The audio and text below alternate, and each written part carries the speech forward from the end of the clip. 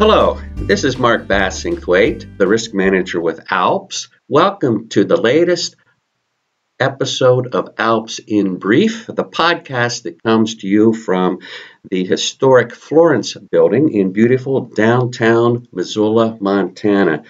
And I'm really excited about our guest today, Lauren Baptiste from New York.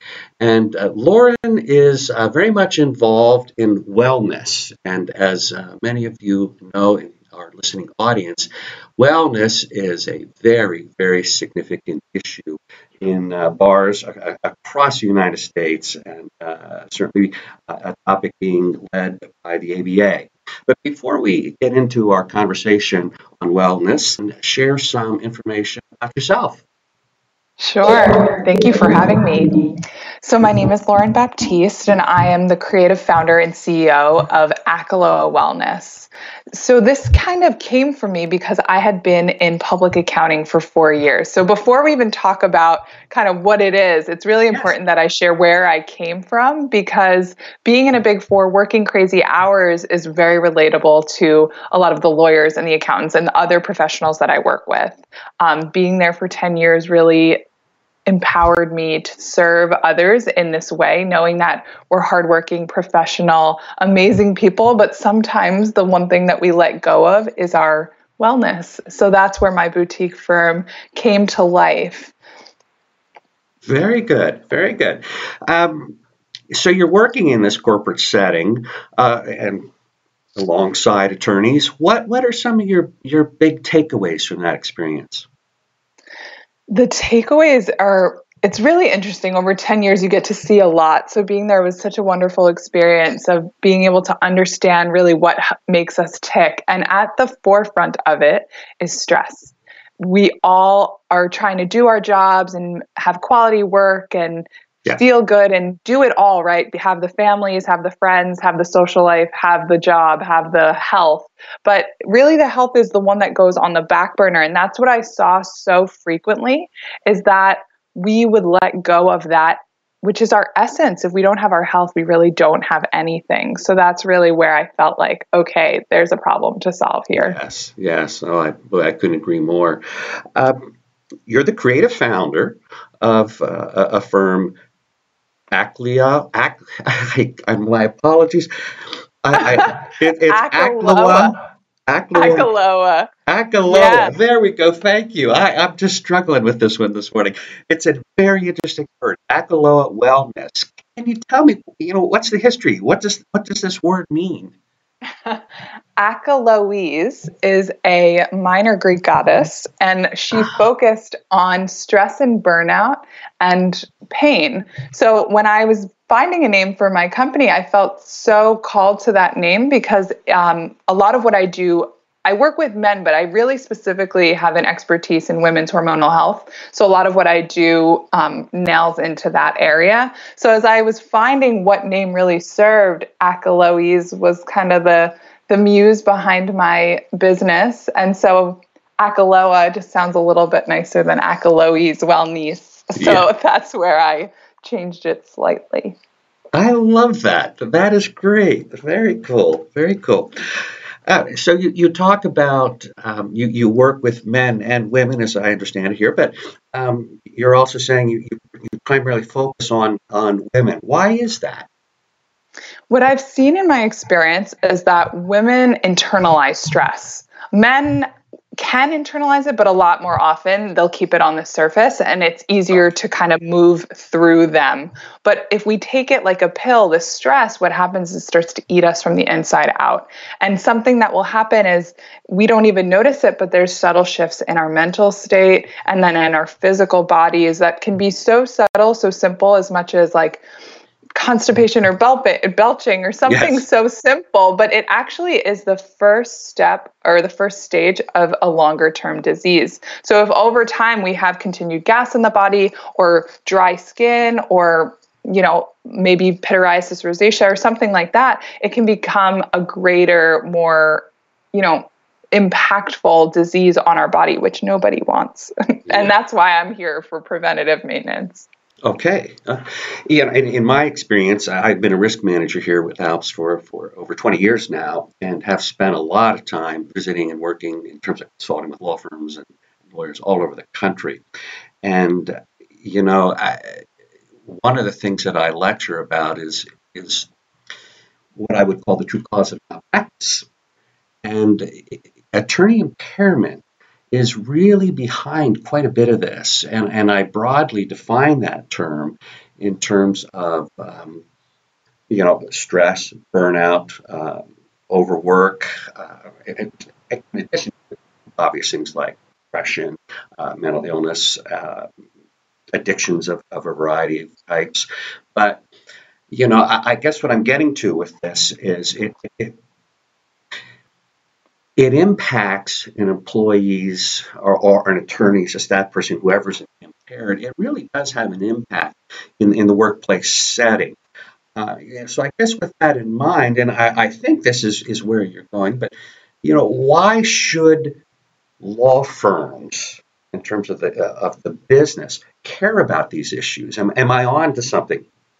Yes, you are onto something. And I love that you brought it there. So I think what happens is that we see things on our body so easily, like, oh, I have a mole or I have acne, or right? Like we all point to the things that we can like touch and feel, but mental health is not that, right? We don't really know that, you can't just put your hand on depression or feel into anxiety, but what's happening is that it's there. And the more and more I speak with individuals in this arena, the more I hear of these like secrets of like, yeah, I had depression for years and I didn't tell anybody, or yeah, I've been on anxiety medication. That's just my thing, and that's where I'm like, wow, there needs to be a conversation. And I'm so happy that the ABA came out with their well-being campaign, which we can talk about in a little bit, but it really focuses on mental health being so important that we get in front of this. And that's where I feel so passionate about kind of conquering stress to start to overcome the issues of mental health that arise because of it. And I've talked about, in terms of my world, in working for a malpractice insurer, I see one of the costs of not addressing this, not being proactive, as exposure to malpractice claims. I mean, why do you think dates get missed, as an example, on calendars, and documents don't get filed? Depression, and it's just one reason. People can't always just muster the energy to do it, sadly. But I suspect there are other costs. Do you have some thoughts? What is your experience in terms of failing to address these kinds of issues? I think there's a lot of ways you can look at it. I think the easiest way is to start with the self and say, okay, what is this costing me? And it's important that we also understand what it's costing us, because if we can't get past ourselves, it's hard to help others. So if we start with ourselves, it can create kind of like a crack in the framework of our foundation of everything. So if we're really not in a stable place with our mental health, it of course will have an impact on your relationships with your spouse, with your family, with your coworkers. It will have an impact on your work. It will take longer for things to get done.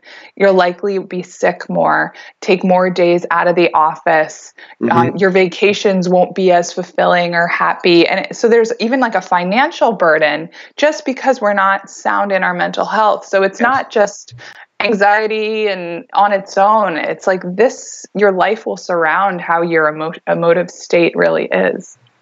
And that's just the individuals, right? We can go into the corporate and how that has a bigger impact. Well, but I like the initial focus on the costs to the individual. I think at times we don't take the time to even stop and think about that. True. That's very important.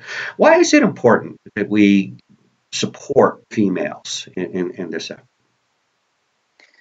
It's really important that we're really taking care of everybody. So I hate to say that I'm not just focused on females. Like men have stressors and midlife crises too. And there's amazing resources out there that support men. But in focusing women, I think it's important that we recognize a few things.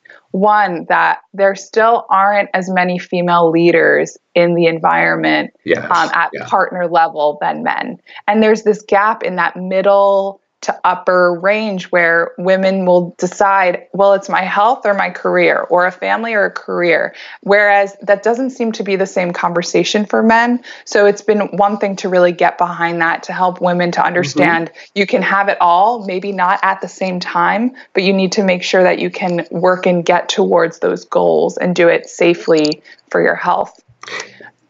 Do you see this wellness movement as something of a trend that may go away, or is there more to it? I don't see it as a trend. I hope it's the beginning of something much bigger. I think when we thought of salads coming to McDonald's, we're like, is that a trend? Yes, right. And now what's trending is like McDonald's isn't as popular, something like that. And it's important that we see, wellness is coming in, and it's not just, it does look good for companies to offer wellness, but really, it's a risk management issue. The quality of your people is better when they're healthier, and things will get done, like you said, on time, and the quality is so much better. So it's really important that we're thinking of it not just as, it's nice to do yoga at the office, but there isn't a subtle impact on the mental health by incorporating wellness into their everyday life. Well, so you brought up the ABA's wellness or well-being campaign. Why don't you share a little bit more with our listeners about the campaign? Sure. So last year in the fall, so that was about October 2018, I believe, there was a campaign that came out by the ABA, the American Bar Association. I think for all the lawyers that I'm sure you know. Right. So it came out, and it really started to talk about the impact of mental health and substance abuse on firms.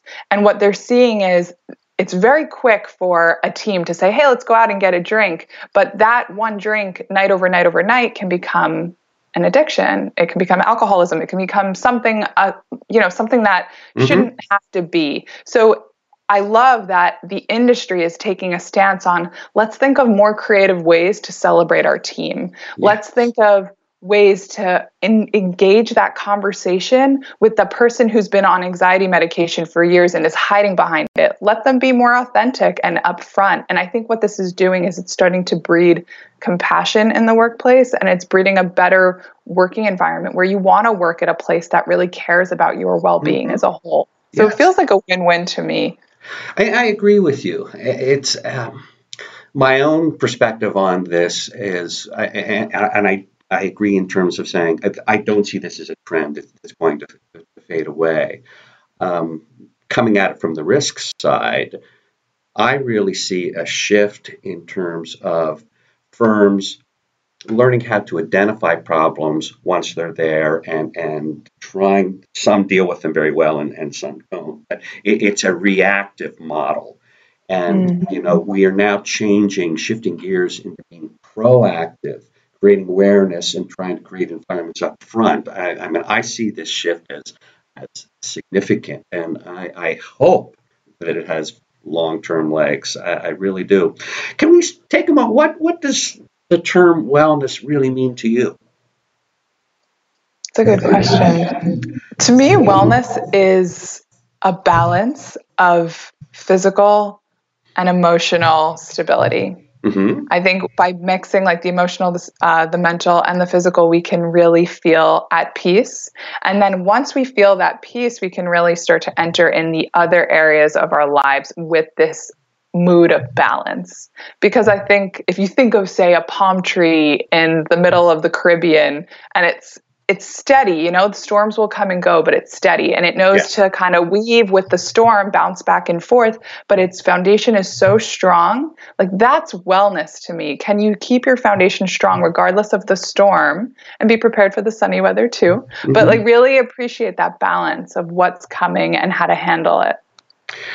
I like that. Because when I talk about, again, the malpractice kinds of issues, stress and burnout, I really do think that lawyers struggle with this in terms of losing their foundation. They start to shift at times from, you know, we work to have a life, but it starts to transition into this they live to work, and that's where the foundation goes and gets out of balance. That's just my own view of it. So I'd be curious, what are your thoughts in terms of why do lawyers, that's primarily our audience, why do you think they suffer from stress and burnout and develop these dependencies and have uh, things like depression arise? Yeah, I think to your point, you're definitely on the right path. It gets to a point where, yeah, we start to lose it, right? If we can't be solid in ourselves through how we even eat, just think of something so simple as eating. Back in the day, right? We would cook our meals, or we had someone cook them for us, or something like that. Yes. Now it's just like grab what you can eat and move on, and think about the quality of your life and a fast food joint. And this isn't like a podcast hating on fast food. I feel like that's where it's turning into. But it's really about what we're putting into our bodies and really caring for our bodies. And that is what gives us the longevity. If we're just going from meal to meal, moment to moment, meeting to meeting, it starts to become really stressful. And that's where stress really has that impact on the body. One stressful event can last up to 22 hours in the body. So just imagine that times 20,000 emails that we get in a week. Imagine that by all the meetings and the deadlines. It's inevitable that our hormonal chemistry will start to go out of balance if we're not taking care of what's most important. Yes. Now, we have talked a little bit about the ABA Wellbeing Campaign, and as part of that process, the ABA has asked law firms to take a pledge to change and pledge to work toward wellness and create healthy work environments. Do you have any thoughts about that? Do you think this is going to make a difference? Will it impact law firms? Do you think it may impact other industries? I'm just curious as to your thoughts about the whole pledge part of the campaign. I think it's amazing. Honestly, I think it's a stepping stone, right? When Google does something, we listen, right? When these big firms are doing something, it tells the mid-tier firms step up. And even a sole proprietor, and I know there's a lot of your insured that are, one or two or three small lawyers working together. It's so important that you don't have to be at the top main firm, the biggest and most, lucrative one to still incorporate wellness. Wellness can be 15 minutes of a team group setting every week that just breathes for 15 minutes, and they can call it a meditation class. It's not about having all the money, but I think if we start with the initiative at the top, which is the industry, which I think is wonderful. If they're asking all of these firms to make the pledge, it's setting the standard that we hold our people not only accountable to qualifications, but quality of life. And I think that will really change the industry, where people will say, would I rather be an accountant or a lawyer? Maybe a lawyer, and that's where you can balance it. It starts now. And I think it's great. Well, as we start to close out here, can you tell us a little bit, how do you work with organizations? What is it you do? Yeah, thank you for asking. It's a great question. So I work with organizations in different ways. So my consulting background has really helped me understand how each company is very different and their needs are different. So it can be something like day-long workshops or long-term group programming and other ways to really engage the team. I think what's really important is that there's this framework of accountability where individuals can feel inspired and supported, and organizations are helping their people be where they want to be. And without that kind of two-sided relationship of the employer and the employee, it struggles. But having a middleman like my firm can really come in there and bridge the gap and make everyone feel that they can kind of level up together. Yes. Wonderful. And how could our listeners, if they wanted to learn more, how can they contact you? How can they learn more about what you do? Sure. They can look me up online at Acheloa Wellness, ACHELOA wellness.com. And then, they can reach out online. There's to my email or even Instagram or LinkedIn, Akalo Wellness. So you can reach out there and find me. I'm in the Insta world, or the interworld, I should say. Yes.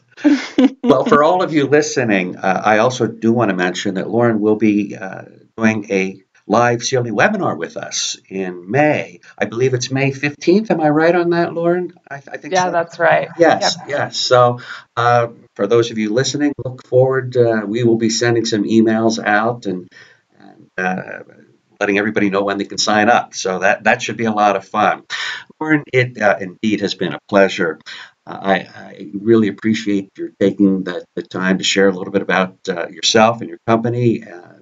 This is tremendously valuable in terms of wellness. I just think the topic and the issue is so significant, and I really do appreciate your sitting down with us for a little bit here. For those of you in the listening audience, I hope you found something of value and interest out of today's podcast. Please don't hesitate to reach out anytime.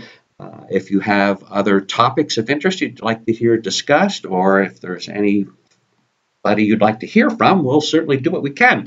You may reach me at mbass@alpsnet.com. Again, thank you for listening, folks. Bye-bye.